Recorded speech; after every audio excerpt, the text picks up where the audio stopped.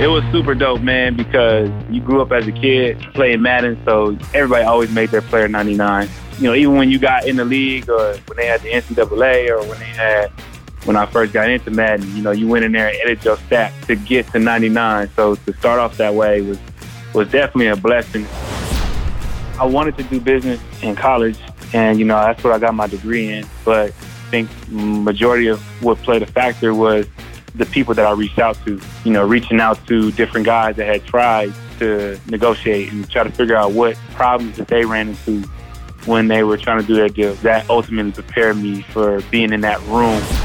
You definitely remember the relationships. It's always cool to, when you win a championship, to win with people that you genuinely rock with. You know, playing with Cam, playing with Earl, playing with Sherm, Mike B, Cliff Averill, you know, a lot of those guys, man, which is an amazing time.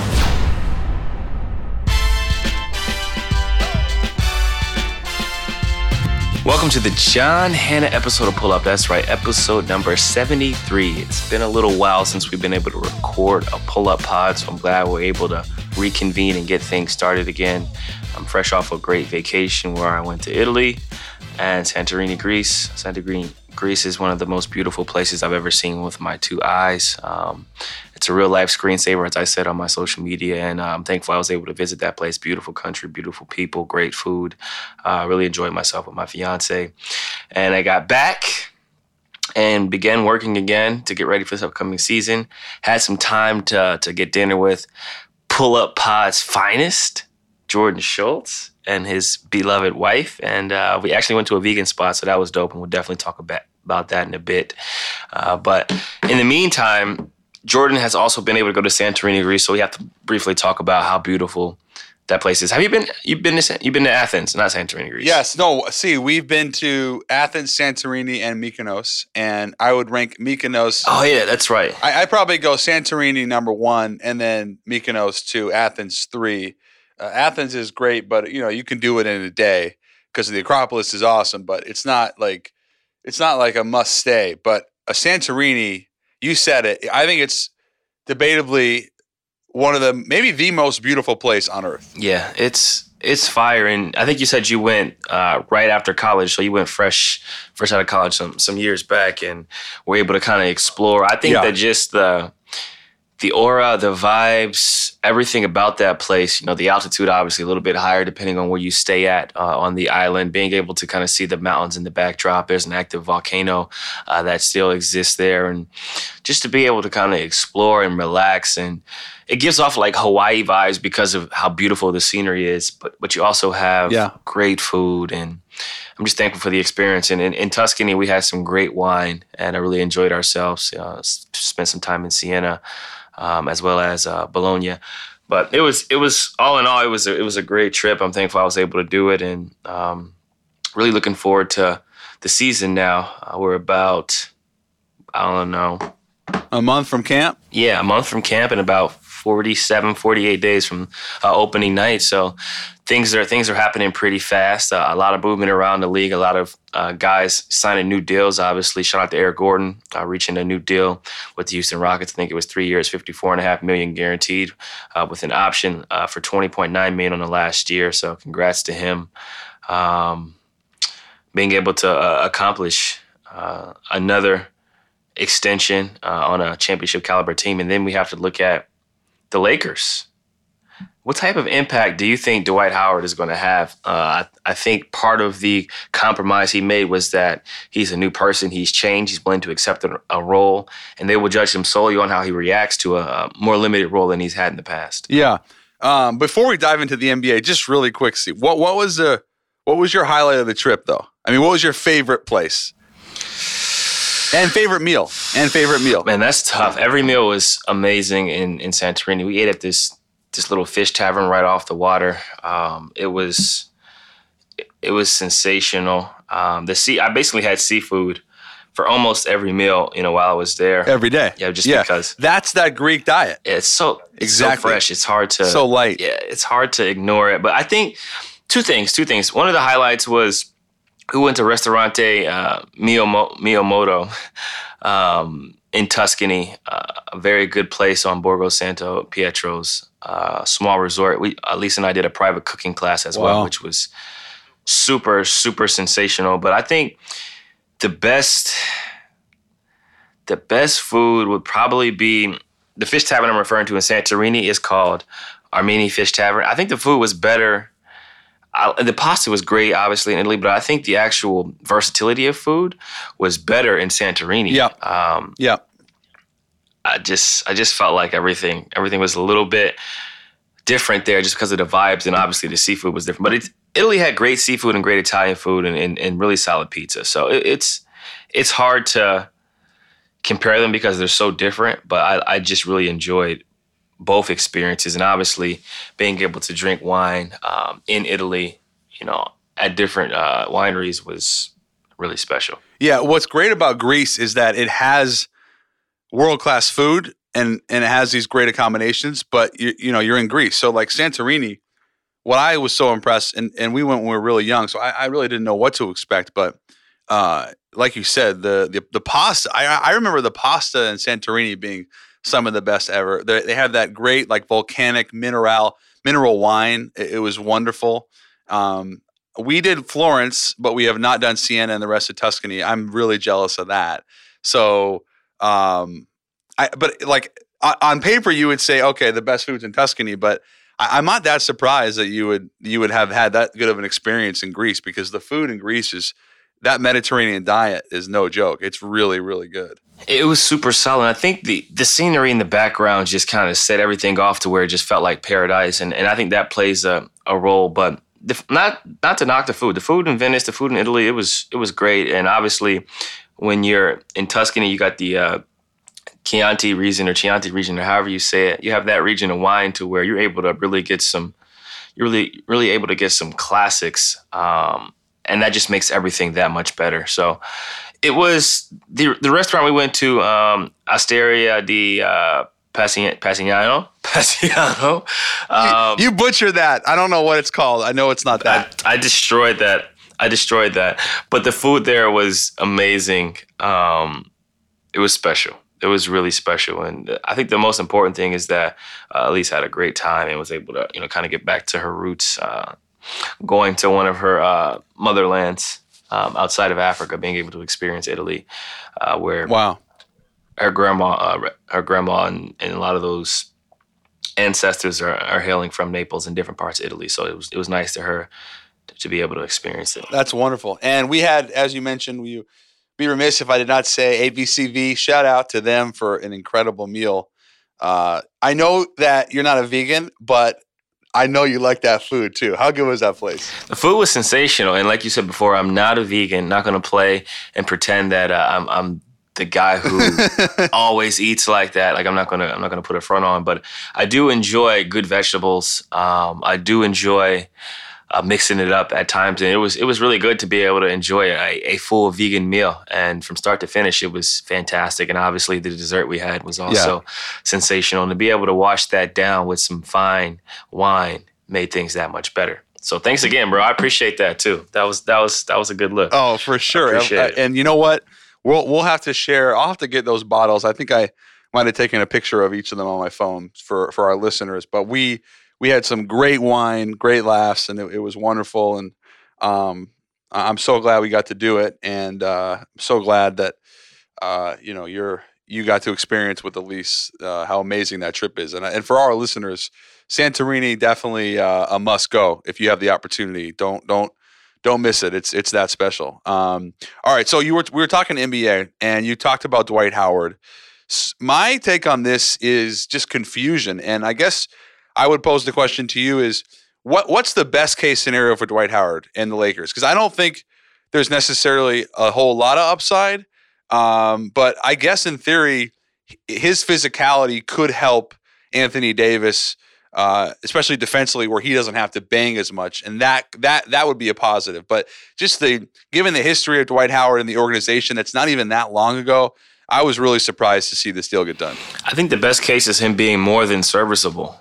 Being able to get close to a double-double every night. Obviously impacting both sides of of the court, offensively, defensively, controlling defensive glass, contesting and altering shots, and being able to allow Anthony Davis to play the 4 and not have to play the 5 is something that I think will make him pretty happy, not having to bang every possession and guard some of those bigger bodies. And then that also allows LeBron to play more 3.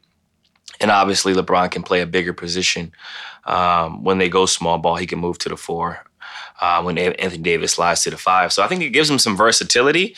And in his limited action with the Wizards, he looked great. In that game he played in, he was excellent. The jump hooks, the excitement of being able to face up and showed some improved touch around that, 10 to 15 foot area where he could find the backboard and use the angles, kind of like Tim Duncan. So I think it'll be interesting to see how everything comes together. Obviously, it's a long season. A lot happens throughout a season. But I think the Lakers are happy they were able to find a serviceable big who can impact both ends of the floor. Yeah, you mentioned the 4. I mean, to just allow, it's worth it to me, assuming Dwight is accepting of his role, which I think he will be.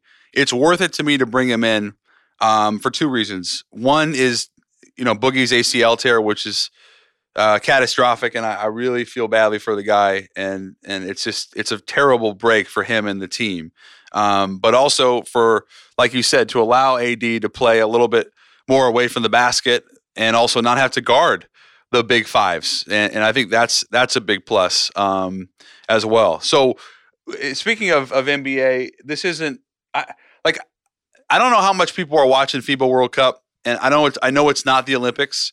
But it has been probably surprising to just about every NBA/USA basketball fan that they lost to Australia in an exhibition, and then they barely beat Turkey today, as we record this on September 3rd. They barely beat Turkey in overtime in a group stage game. So what have been your interpretations so far? I've been watching European basketball for a long time just because my brother plays in Europe. So I have a good understanding of the skill level of a lot of those players. Obviously my brother played in Turkey for a long time, so I'm very familiar with a lot of the Turkish players. I'm very familiar with a lot of the Greek players and some of those other leagues out there that exist. These players are very skilled, and Europe is a different brand of basketball, especially when you go to the Olympics. Obviously the balls are different. The game flow is different. The zone defenses these guys are going to face is different than what we may normally be accustomed to. And then as you've seen in that Brazil Greek game where the guy knocks the ball off the rim, there's some adjustments in the rules that guys have to make. And I think as they continue to gain more experience and face games like they did today or the other day against the Turkish team, they'll be better suited for the long run. I think they still have a great chance of winning the World Cup. There's obviously some tough teams out there in Serbia, France, and so on and so forth. But I'm not surprised. It's going to be a tough environment, obviously, and it's a different experience for a lot of guys who are getting their first experience in that type of situation where they're playing for the United States in these type of World Cup situation, to where there's a lot of experienced veterans out there. But I'm not surprised the games have been close so far because the competition has continued to improve. And there's a lot of NBA players on a lot of those teams that they're going to face. So you're talking about high level, high caliber talent that they're seeing. But I wouldn't be surprised if they still are able to come out on top because they have a lot of talented NBA guys and obviously elite level coaching. CJ, you mentioned the contrasting styles in FIBA, and it is very much a different game. Obviously, the ball, the three-point line, the paint, the rules on the rim in terms of the cylinder. It's also game flow, pick and roll.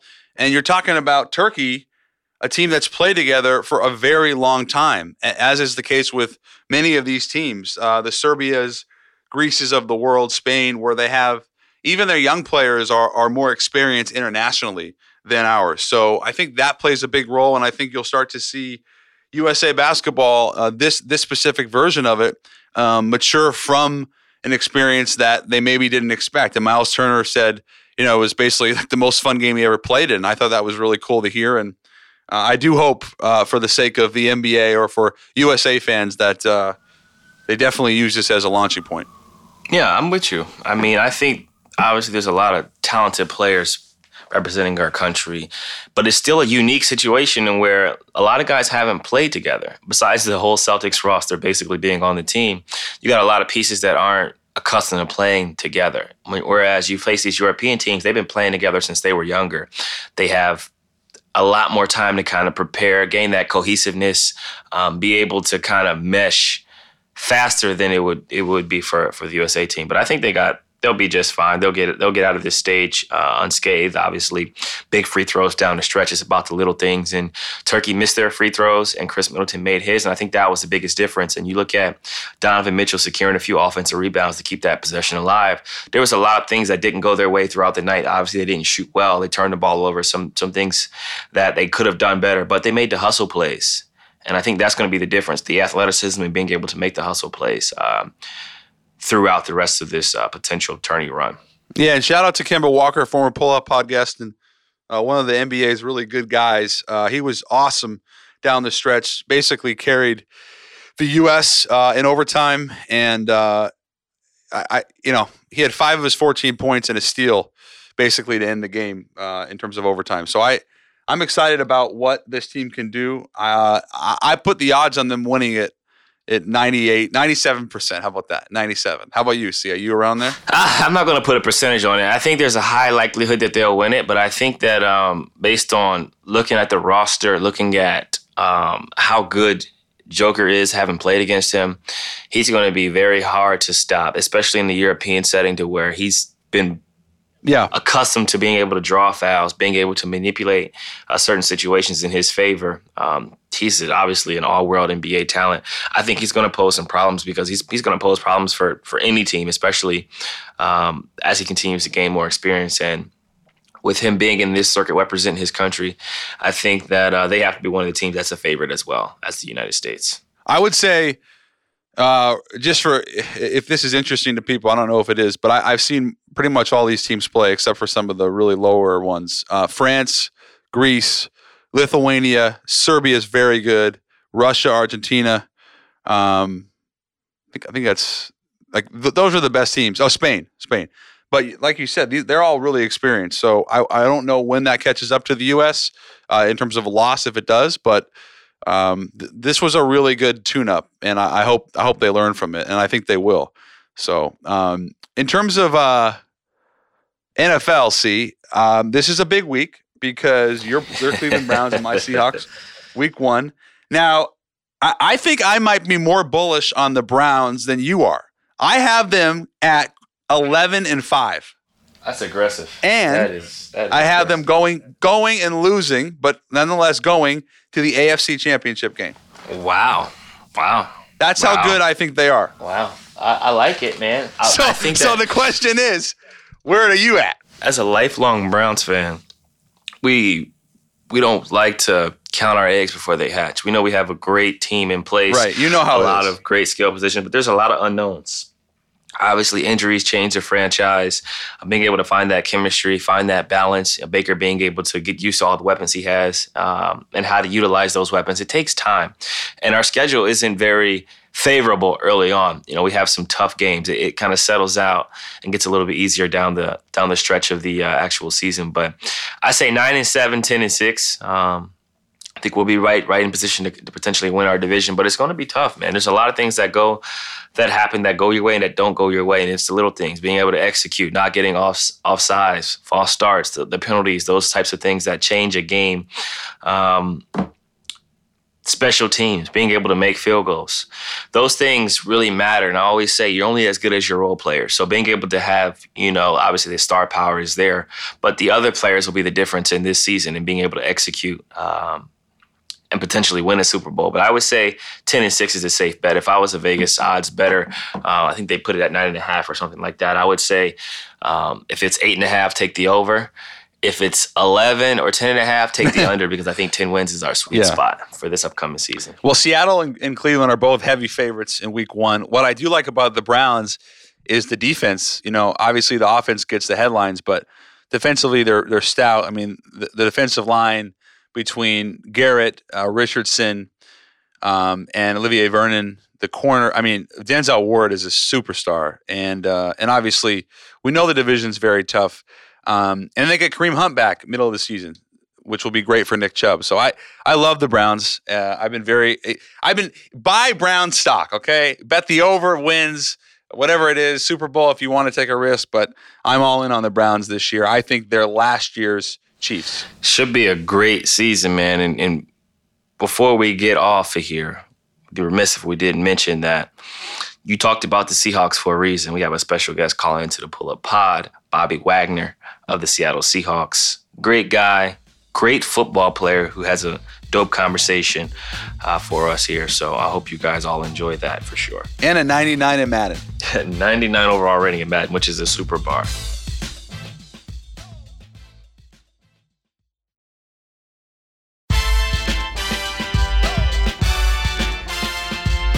We have a very, very special guest. Shout out to Jordan for pulling this off for us. We truly do appreciate it. He was drafted second round out of Utah State in the 2012 draft. Super Bowl champion, 5-time Pro Bowler, 4-time first team All-Pro 2014, 16 through 18, second team All-Pro in 15. I'm going to go to some of the college stats. 3-time first team All-WAC 2009 to 2011. Was a 2-star recruit by Rivals.com. And according to the websites, your only offer came from Utah State, which is crazy that all of these schools passed up on you. Racked up 22 combined tackles in the Senior Bowl and was named the MVP and North's most outstanding player.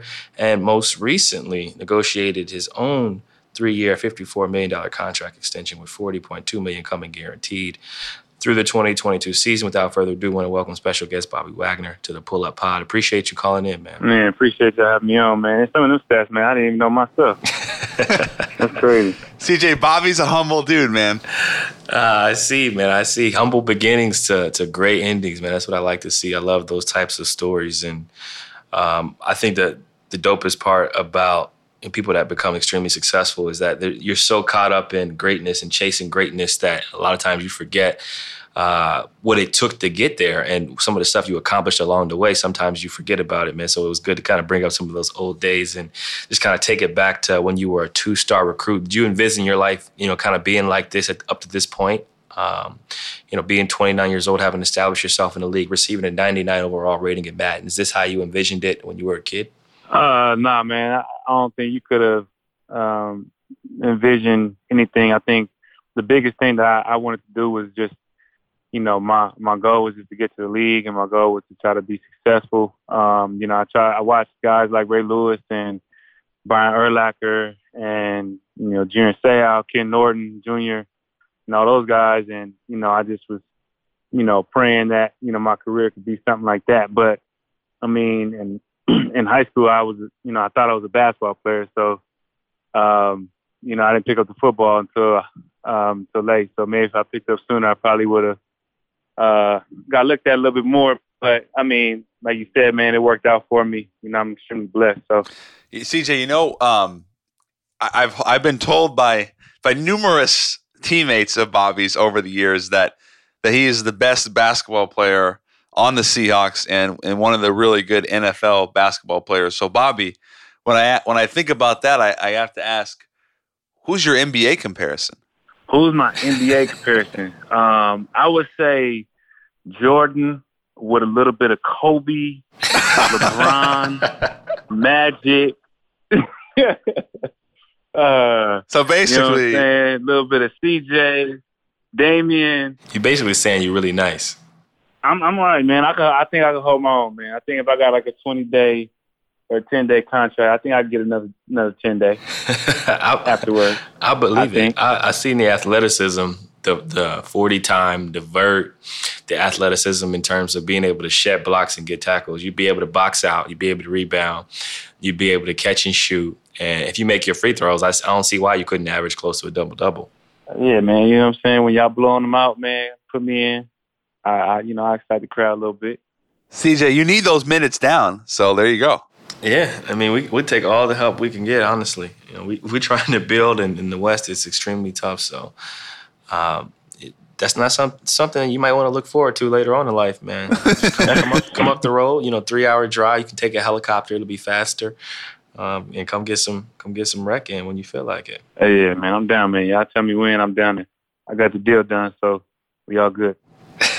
Sounds good. Speaking of the deal, you got the deal done. You negotiated on your own, and based on some of the feedback I read about, it was basically a lot of positive positive feedback. Joel Corey, a former NFL agent who now writes about league financial issues for CBSSports.com, he said, "I'm pretty sure there are a couple of well-known agents, guys who have pretty high-caliber clients or Pro Bowl clients who wouldn't have gotten the same contract Bobby got. It would be for less money and with a worse structure." So kind of walk us through the process of you deciding to negotiate your own deal and what negotiations were like and how you were able to essentially become the highest paid inside linebacker in NFL history. I felt like it was kind of going that way. I had been with a couple of agents, and I was happy, but I was still looking for a way to challenge myself, and I felt like business was something that I really wanted to get into. And, every off season I started to kind of, dive in, whether it was investments and whether it was different type of things. And so I kind of just, try to forward think a little bit and negotiating and doing contracts was something that I was interested in. And I felt like, if I couldn't take that chance with my own deal, then I wouldn't be able to take that chance when I was done playing football. So I started to study. I started to reach out to various people, business people, various, NFL players, just trying to get as much information that I can because, obviously the thing that I felt the agents had on me was experience.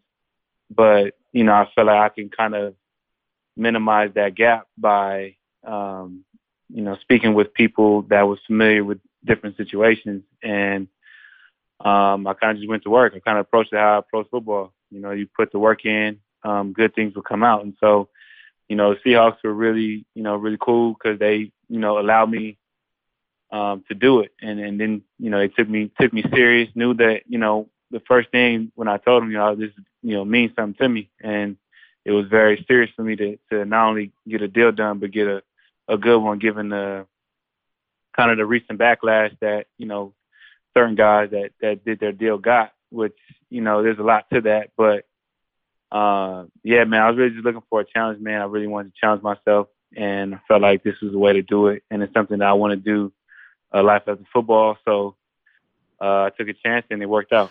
Bobby, how did your emotions change or, go up and down throughout the process of waiting for it to get done? I know that there were times where you felt like, you weren't sure if it was going to get done. So was there anxiety, or did you feel less anxious because you felt like you were in more control of the situation and ultimately the ending?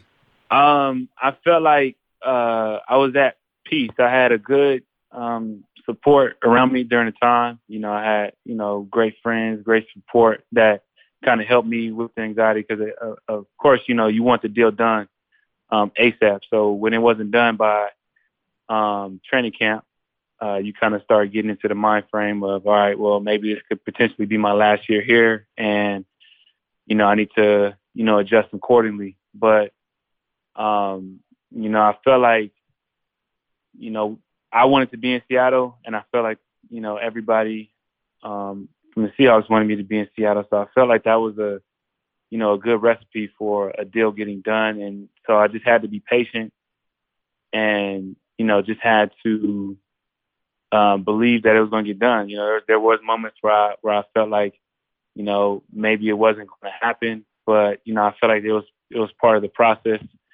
There definitely was some frustrating times, but, like I said, I had really good people around me that to remind me to be patient, to remind me just trust the process and believe that it was going to get done, and ultimately it got done.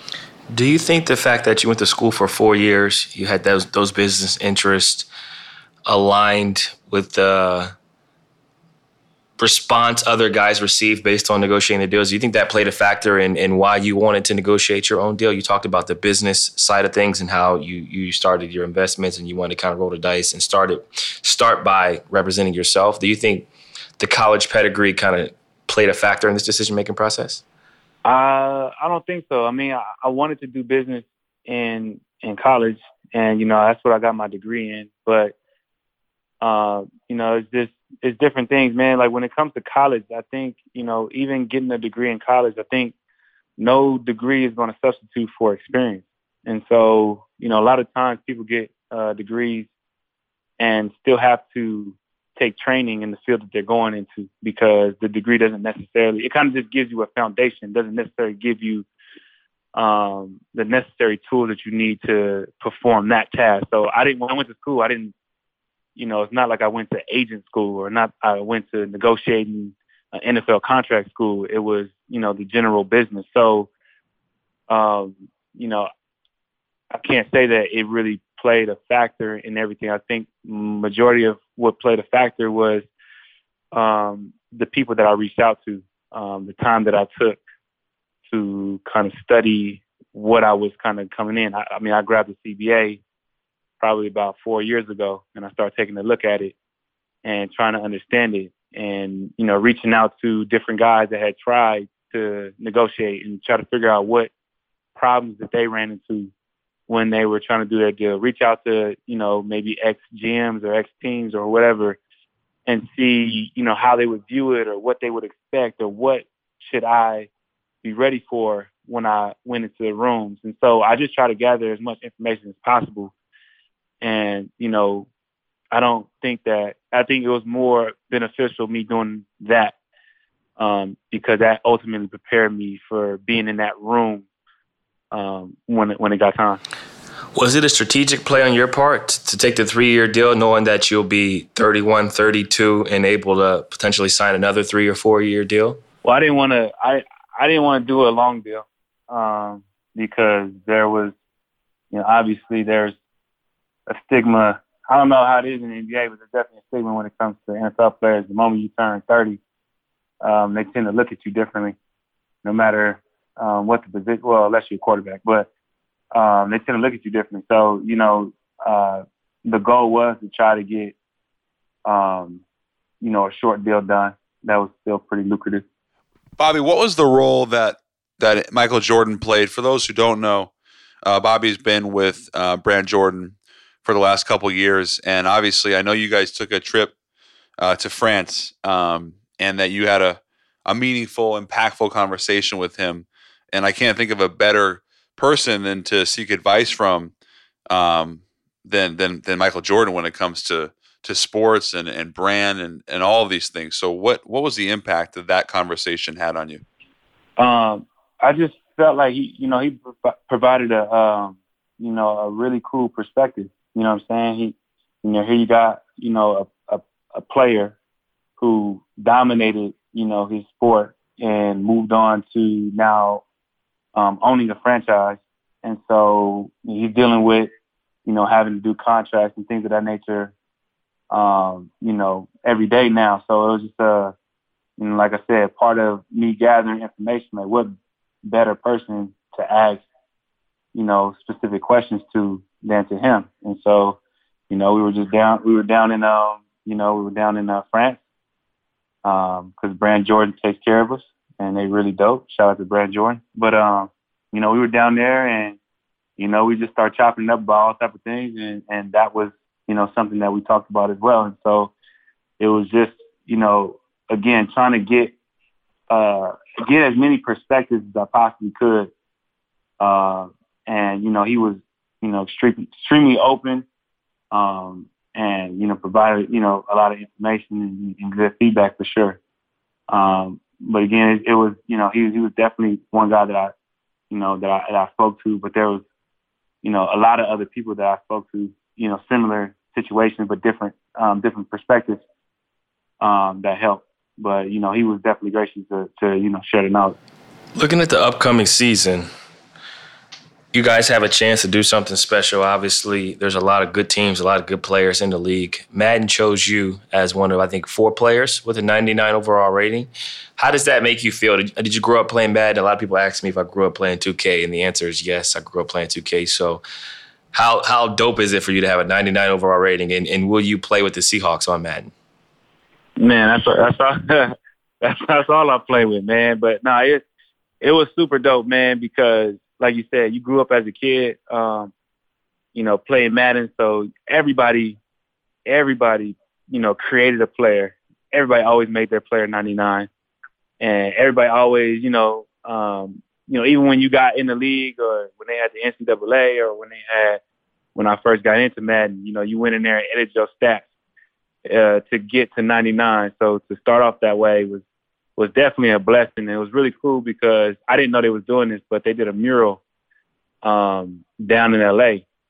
And so my family's not too far from that. And so, I got an opportunity to kind of go up there and check it out. And so to have that kind of in, in California, where I was, around, it was just, I just felt like it was perfect, perfect timing, extremely grateful for it. And it's a blessing, because not a lot of people can say that. So it's just something that you can, whenever you walk away to the game, you can say that you was 99 at one point.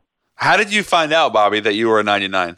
How did I find out? I think somebody slipped up and told me. It might have been one of the rookies. They went to the symposium, or they went to rookie. I think they had like a rookie show or rookie something in LA, and they were talking about. I guess they were asking, the rookies what their rating should be, and then they told like some of them, who might be 99, and so I knew there was a chance, and then. Jordan had reached out to me, not Jordan, but, the brand reached out to me and they were designing some cleats. And when they was, he was kind of getting nosy, he clicked on some of the colors and I was like, man, that don't look like my colors, but I didn't know what they were doing. Maybe they were doing like for the playoffs or something. And so, yeah, when I got the cleats, I was just like, damn, those turned out way better than I thought, like way, like different than I expected them. Cause I didn't know it was going to be that type of gold. I thought it was going to be like a tan or something like that. But, they did a really good job with the cleats. And they sent me something I can actually wear. So I'm trying to figure out what game to bust those out. So, CJ, by the way, that means that you and myself and Bobby, we need to have some type of round robin, 2K, Madden, maybe throw a little FIFA in there tournament. I'm with it. I'm not very good anymore, but I'll play. I'll be competitive. Well, Bobby, CJ is a massive Browns fan, so he only will play with them. So you'll smack him with the hop.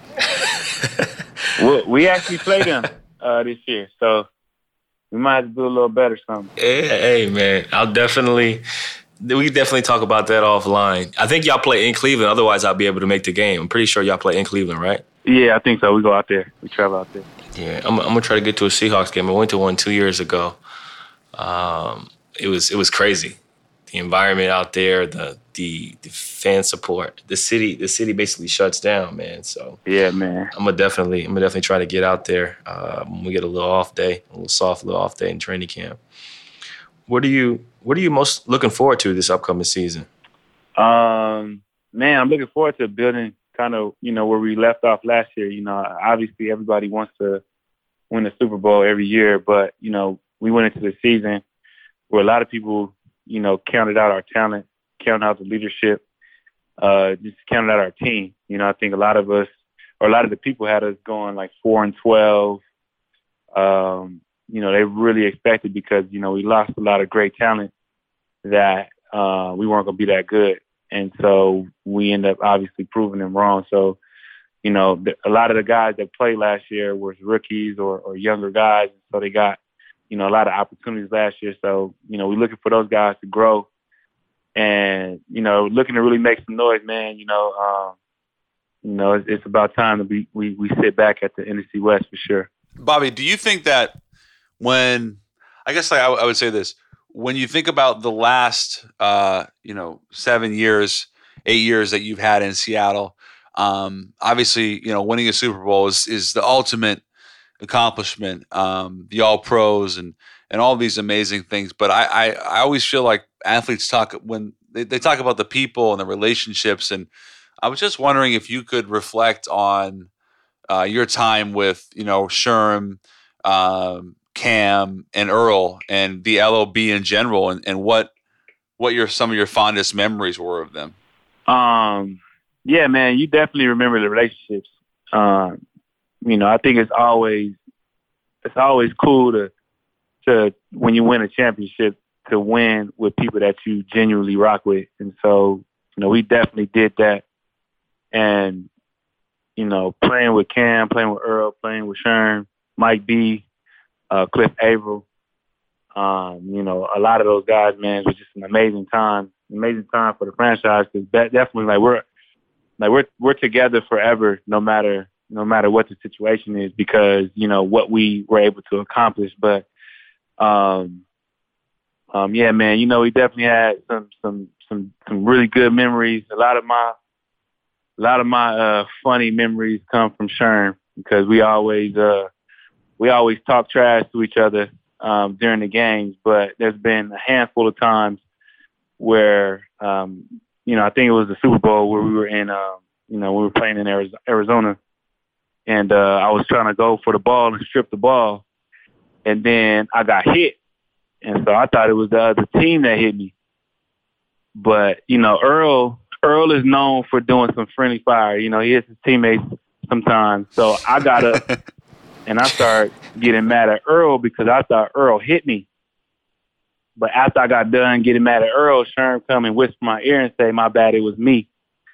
And so this dude came and closed his eyes and put his helmet right in the side of my head. And I'm like, "Bruh, ain't you supposed to see what you hit?" And so I started to notice that Sherm closed his eyes when he hit. So, you know, I had to watch out for Sherm. But, I mean, we had, like, you know what I'm saying, we had so many good stories, you know, on and off the field, man. We had a lot of great time together. But, you know, I think the things that you're going to remember, me for sure, you know, is the friendly fire. So we was all trying to get to the ball first. And so we was all trying to make a big hit before anybody else. And sometimes we hit each other. And so it was never fun. But the guy you never want to get hit by was for sure Cam. You never want to get a friendly fire by Cam, because you was going to feel that for at least a week. So wait, what would Sherm say during the game? Like, give me an example of that. Man, we would talk about, I mean, it was just, you know, it was just a way of making the game fun. So, right. You know, Sherm would talk about TV shows during the game.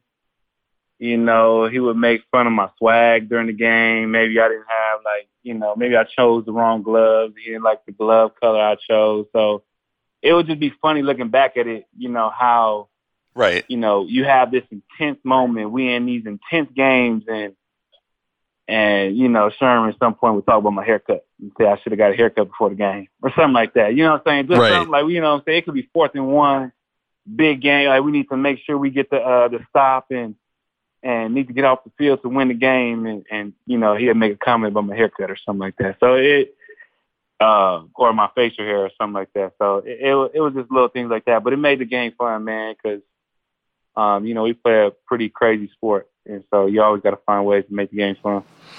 You talk about making the game fun. In high school, you played tight end. Yeah. Do you miss the position? And can we expect to see any goal line packages where you get a little taste of the old days? I'll be telling them, man, to put me in, man. So, like, especially after I got that pick and I ran it back, I tried to lobby for them to give me some offensive plays, but, you know, they're not doing it. But I do not miss the position whatsoever.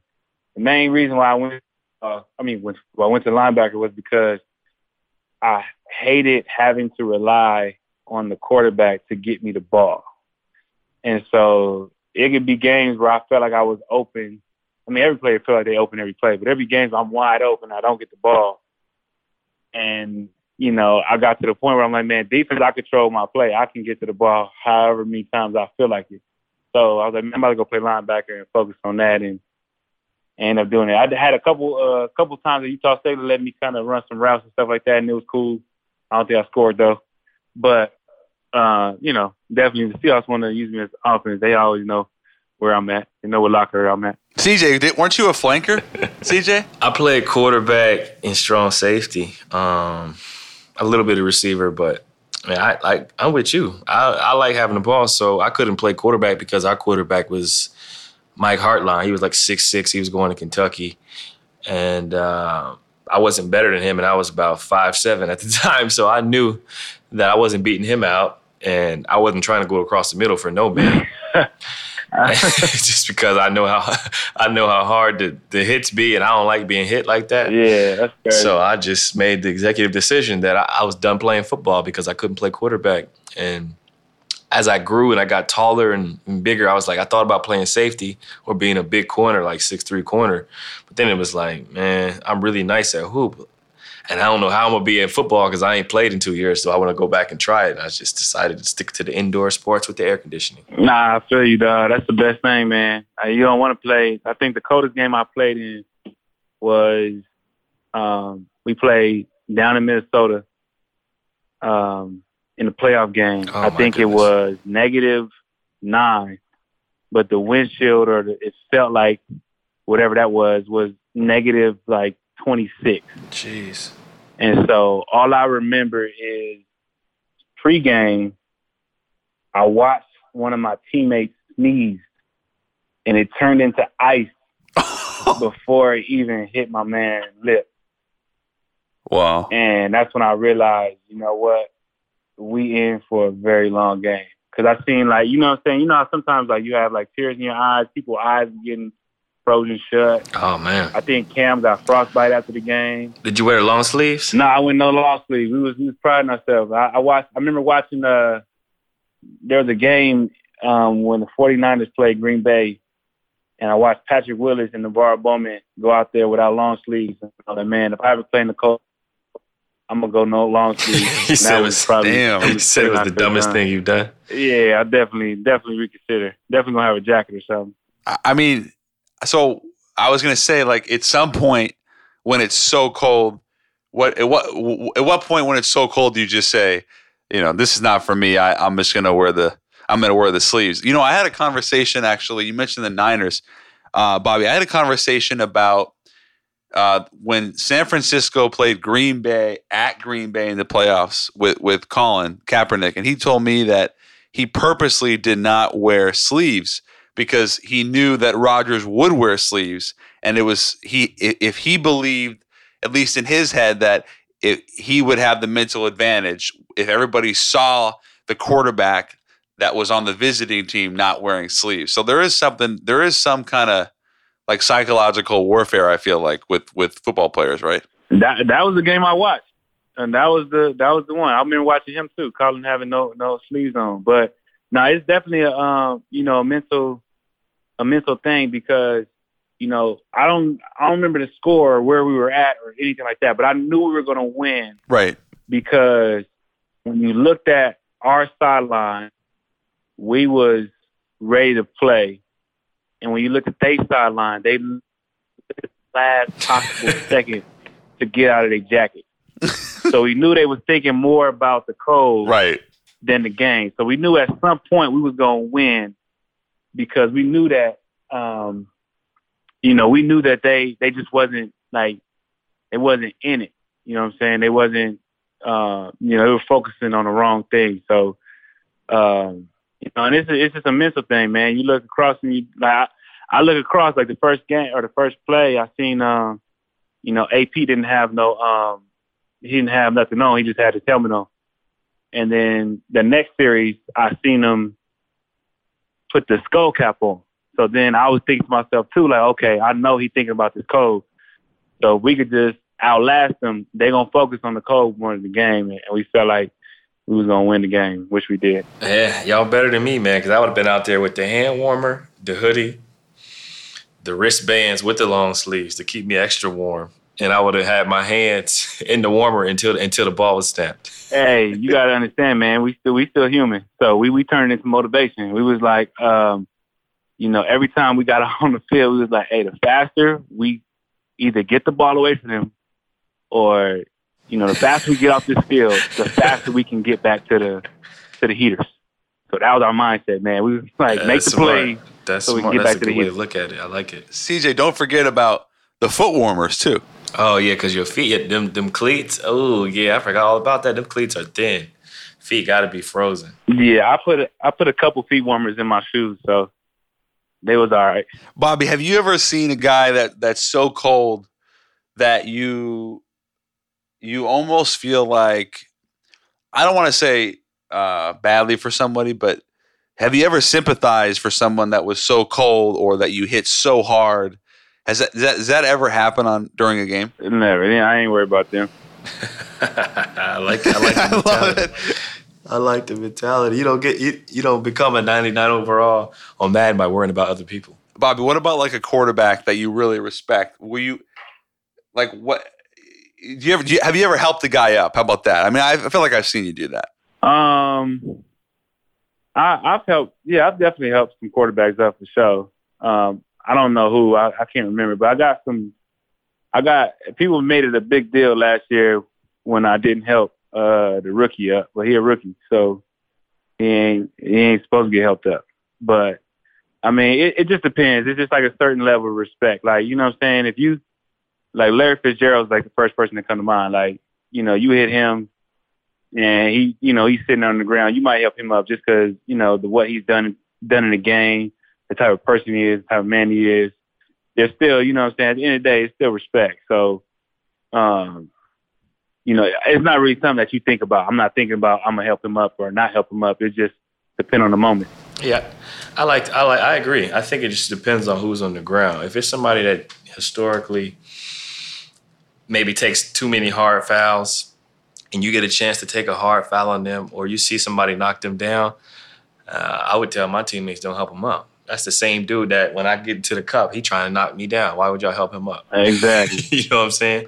So I think it just depends on who it is and what their history is, not just performance-wise, but if you know it's somebody that may be late hitting and you see him on the ground, you're going to step right over him. Like, I'm cool with him. Yeah, if it's a player that talk a lot of trash and don't really back it up, like, I'm not helping him up. You know what I'm saying? You're going to stay down there. And I'm trying to put you back down there as many times as I can. Yeah, I'm with that. I like it. So here's my I got two quick follows. One, Bobby, I want to solve this once and for all. Mike B tells me that he is really nice at hoop, and I figure nobody better than you to debunk this myth or tell me it's legit. Nah, he's good. He's good. He got his moments. He got his moments where he don't look that good either. But I say he a guy you want on your team. Okay. He also tells me that Earl thinks he's nice, but Earl is not good. Earl probably thinks he's Jordan. Yeah. For sure. But I wouldn't say he's not good. He definitely is good. Like, he's definitely, he's definitely legit. Like, if we make a, starting five, on the team, he's definitely making the cut for sure.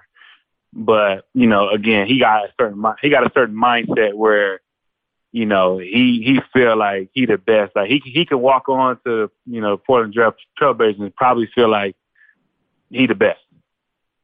100%. So it's just, I think might be talking about that mindset. But I mean, you got to have a mindset to play what he play.